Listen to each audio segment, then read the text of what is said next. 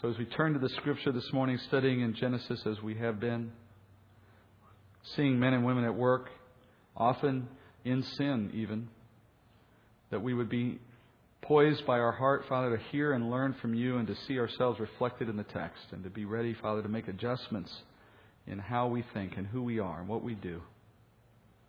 To learn from the truth of Your Word, whether by the mistakes of others or by the example of others. Help us in these things, Father. We pray this in Jesus' name. Amen. Genesis chapter 27, we go back to where we left off, and rather than go through a long recap, I think in this week, let's just jump back in. We're back at chapter 27, verse 5. Watching Isaac conspire with Esau to award his inheritance to the wrong son. Start with me in chapter 27, verse 5. Rebekah was listening while Isaac spoke to his son Esau.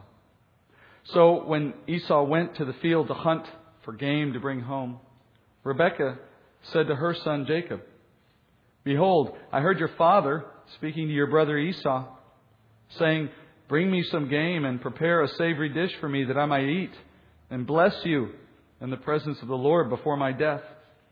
Now, therefore, my son, listen to me as I command you. Go now to the flock and bring me 2 choice young goats from there, that I may prepare them as a savory dish for your father, such as he loves. Then you shall bring it to your father that he may eat, so that he may bless you before his death.' Jacob answered his mother Rebekah, 'Behold, Esau, my brother, is a hairy man, and I am a smooth man.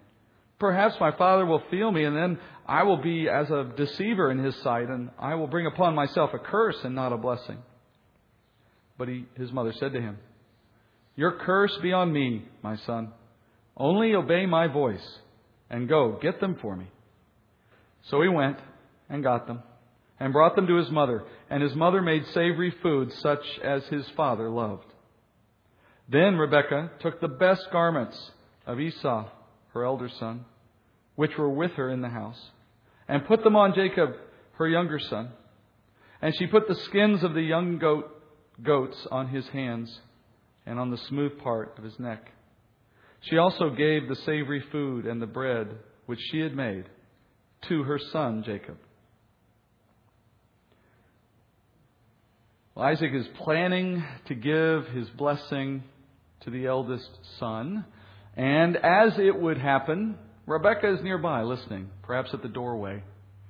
And she hears Isaac's plan, and immediately she recognizes what her husband is up to, and in the same moment, what she must do in response. Isaac here is working secretly behind her back, behind Jacob's back, to accomplish his own desires rather than to fulfill the Lord's desires. He's going to award the blessing, his chief blessing, to Esau on the premise that he's near death and this is the right time to do it. As we saw last week, he's not really near death at all. He has 43 more years of life. I can tell you, I don't care how sick you feel, if you've still got 43 years of life, you're not really feeling that close to death. It's a ruse. It's an excuse to do what he wants, to take opportunity while he has it. So at this point, we need to remember a little bit about what the birthright means, because that becomes a center point, the focus really of the narrative going through the rest of this chapter. You remember, the birthright gave the oldest son, traditionally, the right to a double portion of his father's inheritance, of his estate. All that he owned and would pass on to his children. With it usually came patriarchal authority, so that the oldest would inherit the right to rule the clan, as his father had done. And along with that, the chief blessing of the father. Now, the blessing was the means by which the father conferred all of these other privileges, conferred the birthright by pronouncing the blessing. It was their equivalent of what today would be a last will and testament being signed and then executed in probate. Now, in that day, the blessing, though, had special significance. It was understood to be a prophetic statement with the power of God. They had enough understanding of God's ever-present reality in their daily life and His sovereignty through matters of the blessing, that they took it as a foregone conclusion that whatever the Father would say in these blessings was the voice of God speaking through their Father and would have the force of God behind it. So it mattered greatly what he said and to whom he said it. So this blessing was itself a very important issue, but with it came the birthright inheritance. Now we know from past teaching in this book that the Lord has already declared that the younger in this family, that is Jacob, is going to receive the greater blessing. He's going to receive the birthright. And after that, we saw Jacob purchase that very birthright from his brother Esau in a legitimate deal, which when we studied back then, we understood was not a trick, was not false in any respect. It was a legitimate deal which both parties entered into with their eyes wide open. As a result of that deal, we came to learn that Esau cares nothing for the promises of God, because that's what makes Abraham's inheritance so unique. Unlike any other man who walked the earth in his day, what Abraham owned that he could pass along in this inheritance was a promise from God, a covenant that God had extended to Abraham, given then to Isaac, and now Isaac had the opportunity to pass it along. But because this was God's promise, God alone determines who will inherit His promises. He doesn't leave it to men to make that choice. It's not a matter of tradition or culture. It comes down to God's sovereign will. And in His sovereignty, He declared, before either child was born and had done good nor bad, He declared it would be Jacob who would inherit His promises. Jacob would own the birthright. And it was through that purchase that the Lord brought about His will for Jacob to receive that inheritance. But then we still have this matter of Isaac and Isaac's role as the earthly father who will transfer his birthright to one of these two sons. And as we see, Isaac wants the oldest to receive the blessing in keeping with culture, in keeping with tradition, just as in an earlier day, his father Abraham had wanted to give the birthright to Ishmael, because after all, Ishmael was the firstborn. But just as then, when God told Abraham, no, it will not be Ishmael, it will be Isaac. Similarly, God has said it will not be Esau, it will be Jacob. So Isaac now is knowingly, intentionally working to thwart both God and the laws of men. Because he's working against the pronouncement of God that was spoken to Rebekah concerning the two sons. And he is working against the laws of the day which say that this sale of the birthright is legitimate and binding. And Isaac was obligated to observe it. He's working against both. He cares little for either, it appears. So he announces his plan to Esau. Esau scurries off to go get the game that Isaac has said he wants to taste before the blessing, and Rebekah has heard this plan, so she jumps into action as well. She's going to prepare her other son, Jacob, to play the part of Esau so that he can fool Dad into letting Dad pronounce the blessing on Jacob instead. And Rebekah knows she only has a window of opportunity here. Esau will take some amount of time to find the game and hunt it down and kill it and bring it in. Then he himself has to prepare the animal and make the meal and so on. This takes a little time, a few hours at least. And she has to act faster than Esau to do basically the same thing. Although she has the advantage, she's not going out to hunt. She simply has to go out to the stables and take one of the animals that they already have. So she tells Jacob, go. Take 2 goats, kill them. I'll prepare the meal the way Dad loves it. And then you can get the blessing. Now, hearing the plan, Jacob makes some obvious conclusions himself. He gets the big picture. He's no dummy. And as he thinks through the plan, he says, wait a minute, there's some obvious problems with this plan, Mom. Dad may be fooled by the food, and his eyesight is certainly poor, but is he really going to be fooled that I'm Esau? I mean, after all, Esau's this hairy guy, and I'm not. Wouldn't take very much for Dad to reach out and grab an arm and realize I'm not Esau. And when he does that, the whole ruse will be exposed. And then Jacob says it would lead to him receiving a curse rather than the blessing because he would be seen as a deceiver. But the word in Hebrew there is a little interesting. The word for deceiver in Hebrew is actually the word for a mocker. So a better English translation would be to say Jacob would be seen as mocking his father. Why would it be mocking? Well, mocking his blindness. To come in and pretend to be someone else could be interpreted by Dad as a mocking of his inability to see who this person is. In either way, the point is the same. If he is seen to be mocking, it will bring his dad to a point of anger based on this humiliation that his son is putting upon him. And in his anger, he will strike back and he will pronounce a curse. Here you see again the importance of what the dad says in this culture. They recognize that whatever comes out of his mouth is God-derived, God-driven. If it be a curse, it would mean God himself is cursing. And they don't want to risk that for obvious reasons. In response, what does Rebekah say? Rebekah says, well, whatever curse would come upon you as a result of what we're hatching, don't worry about that. That will rest on me, she says. Well, what she's saying is, whatever the guilt and consequences are of this action will fall on me, and I will bear your guilt as well. Can she do that? Can she actually make such a bargain? Does it work that way? No. No, it does not work that way. She already has guilt of her own in this conspiracy that leaves her unavailable to take anyone else's guilt. A guilty person cannot remove the sin of another person. That's a basic principle of Scripture, basic principle of life. Now, if in theory, if there was an innocent party in a courtroom and a guilty party in a courtroom, and the guilty party is being convicted and a sentence is being pronounced against the guilty party, theoretically, the innocent party could come in and say, I will bear that punishment in place of the one who is guilty. Not to say that would actually happen in real life, but theoretically, you could say, fine, we'll take the innocent person instead and put them in jail. But if that innocent person was not innocent at all, if they were a co-conspirator, if they were equally guilty of the same crime, well, they can't take the place of the other person. They have to do time for their own sake. By the way, this is precisely, as you probably can tell, precisely the role Christ plays for each of us. What I just defined is propitiation in Scripture. That there can be, through the work of Christ, an opportunity for each of us to receive a substitute in our place come the day of our judgment. That by our faith in Christ's sinless life and His sacrificial death, He can take our place. What allows for that is the principle that Christ had no guilt of His own, that He lived a sinless life. Given that He had no sin, He was an available substitute for someone else who did. And He took our place when He died on the cross. So in reality, when Rebekah tells Jacob, don't worry, son, whatever happens, it'll be on me.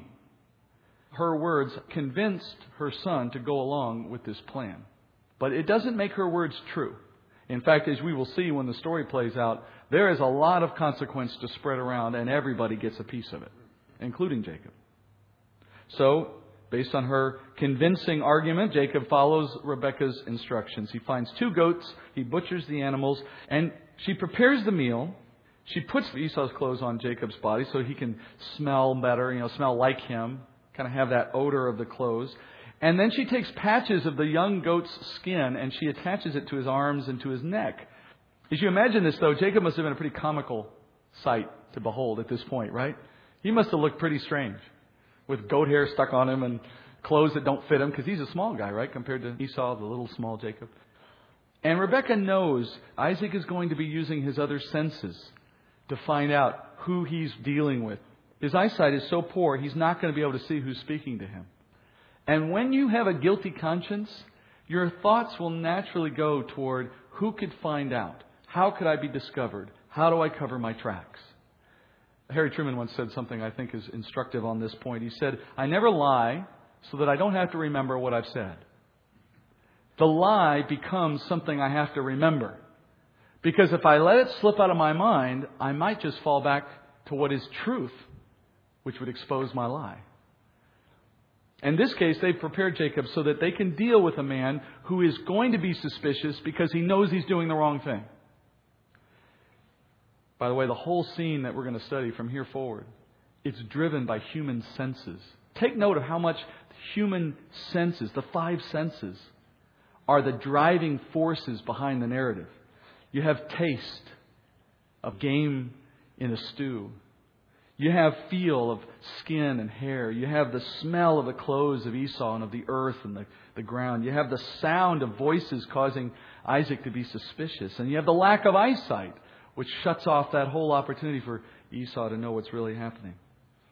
What Scripture is telling you, what Moses is trying to draw out for us is Isaac is relying here on his flesh, on what the body can determine through the senses. He's trying to make discernment of truth through the body, through the flesh. He's noticeably here missing any effort to rely on the Spirit. Any opportunity to hear from the Lord, to put his flesh aside. It's a flesh-driven narrative. Now, at this point, you could ask yourself, and you should, why doesn't Rebekah just confront her husband? Why is she going this route? Why didn't she stop the moment she heard what was happening and walk through the door and say, "How dare you?" and confront him and bring out into the open this whole thing? Well, first, she can't tell her husband she was eavesdropping on him. In that day, in that culture, there's no way. That would have been a disgraceful, disrespectful act on the part of the woman to have intruded into the privacy of her husband in that way. And then to call him on it in that way would have been to disgrace him publicly, to let him know that she's discovered his sin. And in that case, all the blame would have shifted onto her, and the protests that she had would have been drowned out by his indictment of her for her act of eavesdropping. Then secondly, even if she did confront him, he's the patriarch. He has absolute authority to do what he wants with the blessing according to the culture and the laws of the day. So even if she consulted with him or confronted him, he could just dismiss the charge. He could just say, "I don't care what you think." And she would have had no recourse. So her only choice, if she really wants to affect the outcome here, is to work behind his back in the way that we see her doing here. Now, by the same token, you could also ask, why, if Isaac is the patriarch, and if he can do whatever he wants, why is he operating in secret then? Why doesn't he just be the one to say out in the open, "You know what? I don't care what you think. I'm going to do it this way." Why does he feel the need to have to do it behind everyone's back? Well, the answer is because he knows Jacob owns the birthright. He's constrained by the same culture and the same traditions and the same law that, in a different sense, is constraining Rebekah. If he were to stand up in front of God and the world and say, "I'm going to give this birthright to Esau," then it would take nothing for Jacob to say, "Wait a minute, Dad, I purchased that. You can't do that." And it would have dishonored Isaac if he was to be seen as a man who goes against law and proper order. Then, by the way, honor was no small thing in that day. And you can see how much it's driving the conversations and driving the behaviors here. Had Isaac done this and gotten away with it, later when that truth emerged, he could have simply claimed that he didn't know about the sale. And in fact, there's probably very little chance anyone would have known about this until after his death anyway. By then it had been too late. Well, that brings us right back to where we began. You have a father here with a preference for an ungodly son, the godless Esau, in defiance of God and in defiance of law, in defiance of his wife. A wife, on the other hand, now who's forced to counter what her husband is doing with her own scheme in defense of the godly son, Jacob, hoping that she can ensure that God's preference is honored. So you have a war here. Look at verses 5 and 6 again. It's even reflected in the text. In verses 5 and 6, pay attention to the pronouns. Isaac spoke to his son, Esau. Rebekah spoke to her son, Jacob. The emphasis is in a family split. One side aligned against the other. Isaac speaking with his son. Rebekah speaking with his son. Isaac working with one son to get the meal he wants. Rebekah working with the other son to make a different meal. It's like two families literally at war with one another. Now, the saddest thing about this episode is that Isaac didn't have to set himself against his wife and, as a result, set his sons against one another. He didn't have to do this. Remember last week we said Isaac is the one primarily responsible as the father, as the patriarch, for the breakdown here in the family. And we see it here playing out. He has in his family one godless son.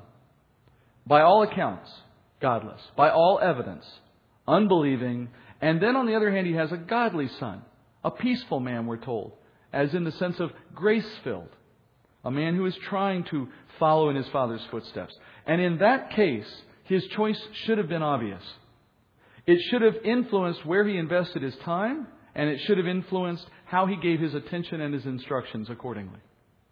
To the godless son, Isaac should have acknowledged God's choice, at least insofar as he could see it in that day. He should have mitigated against further damage in the family from the effects of that godless son. And as that son made choice after choice, including marrying 2 Canaanite wives, which was directly against the instructions of God, he should have done what Abraham did when he was faced with a similar situation. He set that son outside of the family.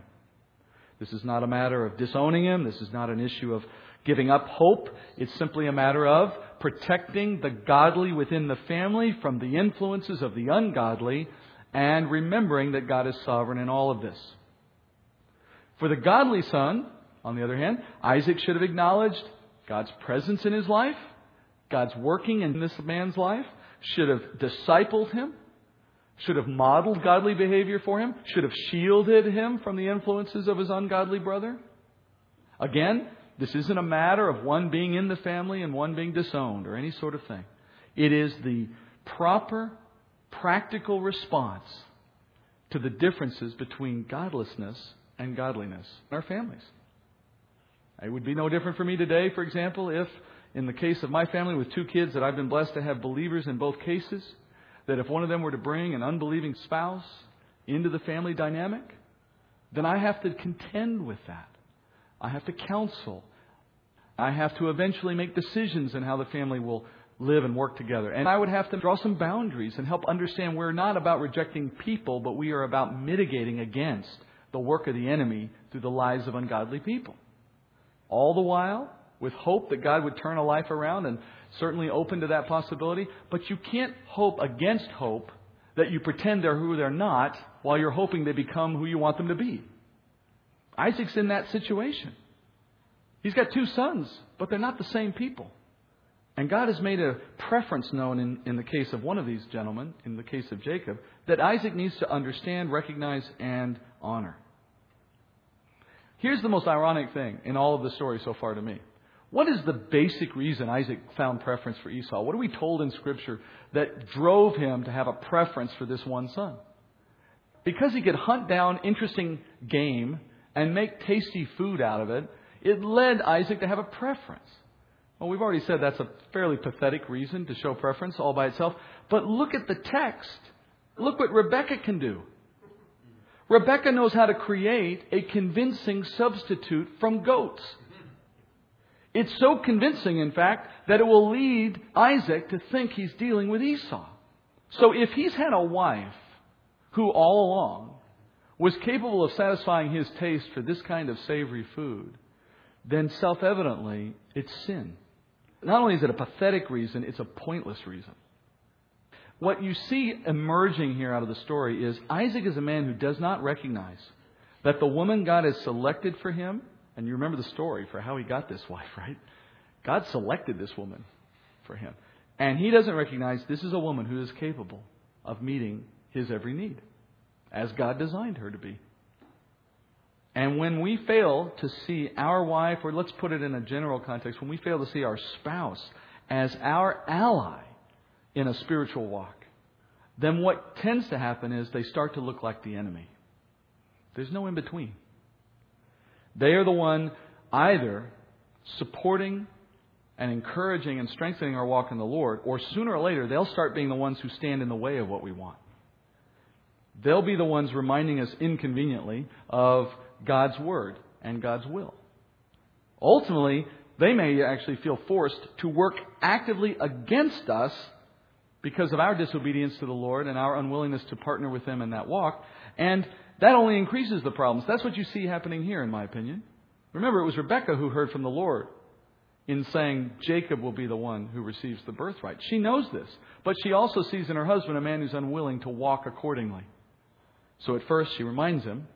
Maybe later she implores him. And then finally she works against him. Isaac and Rebekah are parents taking sides, working against one another rather than working together to honor the Lord. By the way, that's the point of marriage ultimately. I mean, there is an earthly benefit. We all understand that. There's a practical need with respect to making children. We all understand that.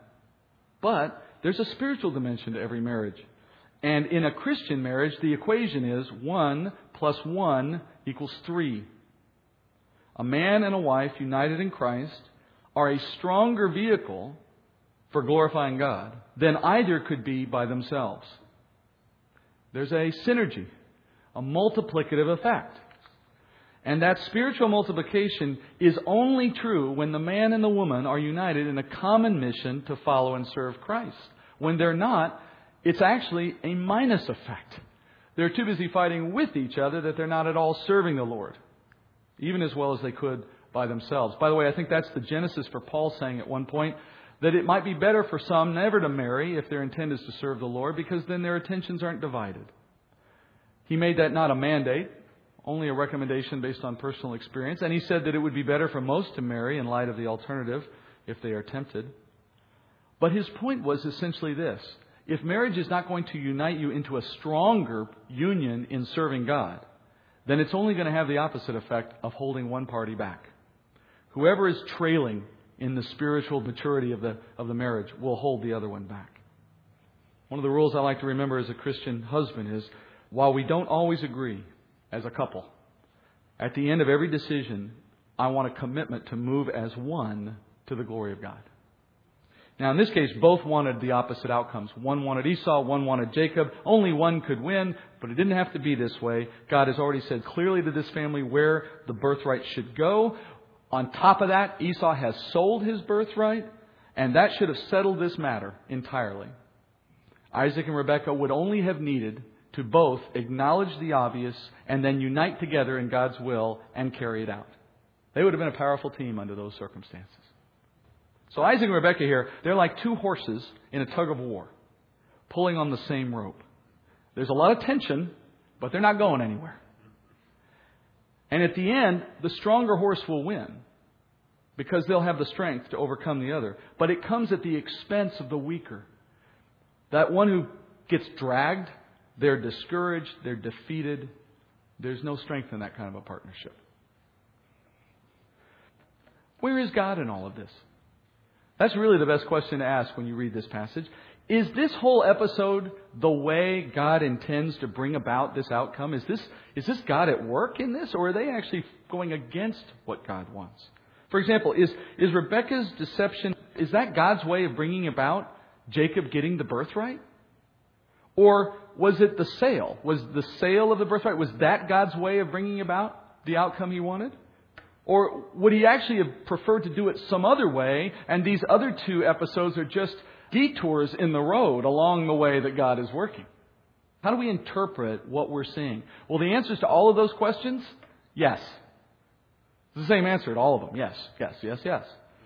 Is the deception a part of it? Yes. Is the birthright sale a part of it? Yes. Would God prefer to do it another way? Yes. But it's all God. The story of Isaac and Rebekah and his two sons is ultimately a story of God's sovereignty. This whole episode is a story of God's sovereignty. It began, if you remember, with God choosing and announcing his choice. Right up front, it would be Jacob. In that choice, God made clear Esau was godless and was forsaken. That is shown very clearly in his willingness to sell the birthright. And then God was working to ensure that Rebekah would be there in the moment and hear what Isaac was doing and catch wind of it so that she could react to it. And then, of course, as the deception plays out later in this chapter, its success is by God's hand as well. Did God need this help? No. Would he have preferred it another way? Absolutely. But God is working through the sinful choices of Isaac and Rebekah, of Esau and Jacob, because God works with sinful men and sinful women because that's all he has. There's no choice but to do that if he's going to work through the men and women who live on this earth right now. And yet, God is powerful enough to ensure that all that sin that's at work in his plan ultimately arrives at the right place to the glory of God and according to his will and plan. And at the same time, he can bring all of that sin under proper chastisement so that there are consequences for all of that sin. Remember, his ability to work through our sin is never in itself an excuse for our sin. We can't say to ourselves, well, God works all things for good to those who love him and are called according to his purpose. So therefore, what does it matter really? I can sin a little here and there. He'll work it all out to good in the long run. Well, you have to remember how that verse in Romans 8:28 is worded. He works all things to good. That doesn't mean all things start out as good, and it doesn't mean you don't have some bad stuff along the way. It just means that when it's all said and done, it'll be where God wants it. But you know that part we skip in the middle, where He works? There are consequences for our sin. There's hurt and pain and regret and hopefully, ultimately, repentance. But once you get through that and you see the good on the backside of whatever God's at work doing through your sin, I'm betting, if you're like me, you'll stand back and say, you know, it would have been better if I hadn't done all that in the first place. In this case, God is working through Isaac's stubbornness and Rebekah's deceptiveness to create a good and necessary outcome. But we also have to know He is going to discipline all of these people, all 4 of them, because of their sin. This story began with us being introduced very briefly to the wives of Esau. You remember that? The 2 Canaanite wives who now are creating grief for Isaac and Rebekah. Now, if Jacob had done the same thing, if Jacob took the same step his brother took, and took wives, even just one wife, from among the Canaanites, that would have been devastating to God's plan for His people. He's already told Abraham, you will not take a wife for Isaac out of this people. You will go back to the people you came from. And now it's Isaac's turn to find a wife for his son. His first son is already chosen poorly. What would happen if Jacob made the same mistake?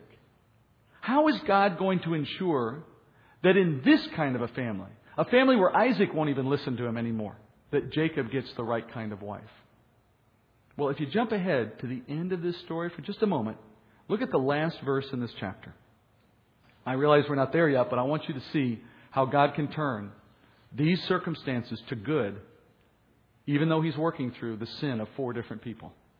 Rebekah said to Isaac, I am tired of living because of the daughters of Heth. If Jacob takes a wife from the daughters of Heth, like these, from the daughters of the land, what good will my life be to me? You notice these are bookends on the story. Esau's wives at the beginning, Esau's wives at the end. What's Moses trying to communicate? That the reason God allows the sin of these people to play out in the way that it does is first to ensure that the birthright goes where it should. But in light of their sin, He says, I'm going to turn this to good. And because of what happens in this story, Jacob is made an outcast and a refugee from his own brother's hatred and has to flee back to the family, the ancestral family of Abraham, where he finds his wives, as it turns out. Isn't that the genius of God on display? Isn't that the majesty, the wisdom of God? Turning the sin of this family into the basis for pulling Jacob out of the land and putting him where he needs to be if he's to find the right wife, and isolating him away from the Canaanite culture at a time in his life when he would have been seeking a mate. Reminds me of a cute little story of a girl who was sitting watching her mother do dishes at the kitchen sink, and she noticed her mother had a few white hairs starting to appear in her head, and the child asks inquisitively, well, why are your hairs white, Mommy? And her mother replied, well, every time you do something wrong or make me cry or unhappy, one of my hairs turns white. To that, the little girl responds saying, well, Mom, why is it that all of Grandma's hairs are white? Well, I won't say any more about that. What a great example of God's sovereignty here in the lives of sinful people. While Isaac and Rebekah were having their little personal war, struggling in this little circumstance, all the while oblivious to the fact that God was at work through their sin, through the circumstances, to ensure that Jacob finds the right wife. And yet, they will suffer consequences. As a result, Isaac will lose the fellowship of his 2 sons. Rebekah will never see her favored son again. Jacob will spend 21 years toiling outside the land, being cheated by his uncle. Esau will obviously lose the birthright and, as a result, be set out to a place we later call Edom in reflection of his name. I mean, they all suffer in one way or another as a result of these circumstances. But in the end, God gets what He wants in a way that satisfies His needs. God's sovereignty, by the way, goes even further in this case. Remember verse 9? Rebekah asked for 2 choice goats to be killed. In the Hebrew text, the description of the goats is important. Rebekah says bring 2 choice goats, but the Hebrew word for choice is actually just literally the word for good or pure or righteous. Why did she need 2 goats to make a simple bowl of stew for her husband? It kind of seems like overkill. That was a pun. The answer is, God is at work through their sin and through these circumstances to create a picture of Christ. In the law, which we acknowledge arrives many centuries later from this moment, but nonetheless, He will give Israel instructions on how to conduct something called the Day of Atonement. And on the Day of Atonement every year, the entire nation of Israel will receive national forgiveness for their sins against God under the covenant of Moses. This is not the time, by the way, when an individual saw forgiveness for their individual sins. That comes by faith. That's always been the same. This is a national state of forgiveness, a type of forgiveness that extended to the nation in conjunction with the covenant they have with God. And in that ceremony, here's what God said must happen as a part of that day. The nation was to take 2 goats. One of the goats, chosen by lot, by random, would be sacrificed on the temple altar. The other animal was to be taken to the edge of the city, and then the high priest would lay hands on the animal, and through this laying on of hands would transfer the sins of Israel onto this second goat. Then the second goat was kicked out of the city, never to return, and in that way it was understood that the second goat carried the sins of Israel away, the first goat having been the atoning sacrifice for those sins. Now, Scripture calls that second goat the scapegoat, which is where we get the term from.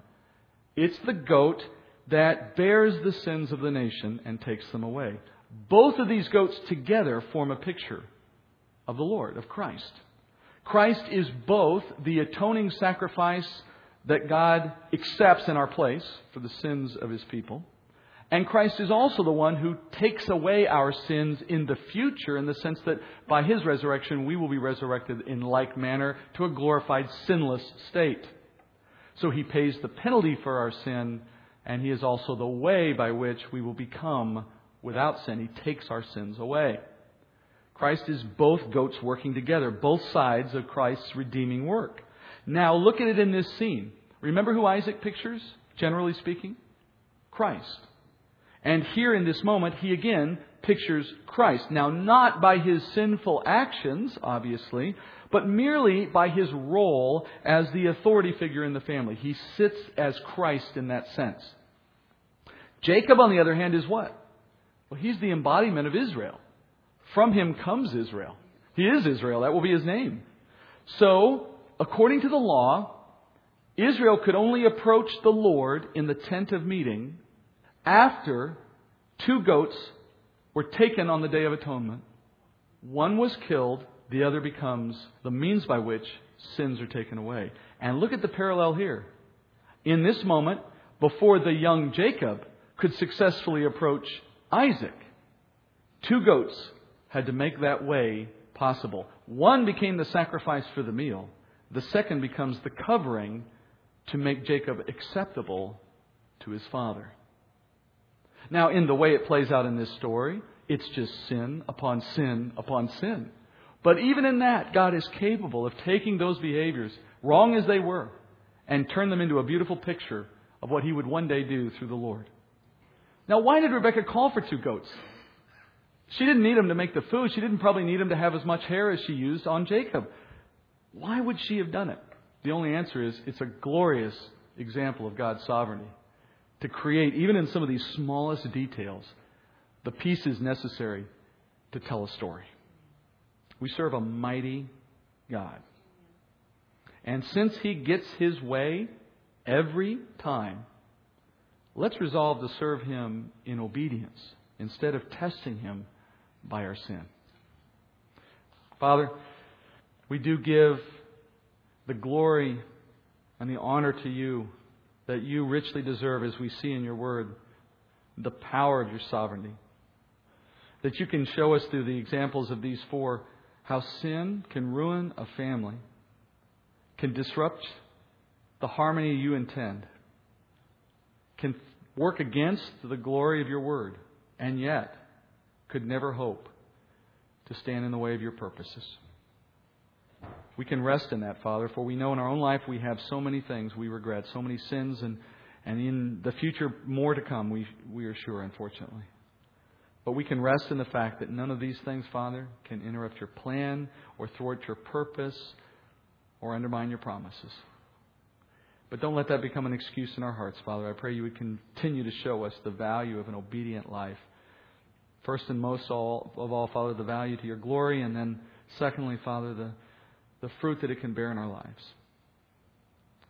Continue to instruct us in your word. Continue to grow us wherever you may have opportunity, Father, to bring others and make them a part of what we do and who we are. And most of all, Father, prepare us for the day of our judgment and the return of your Son, which we know, Father, is so close. We pray this in Jesus' name. Amen.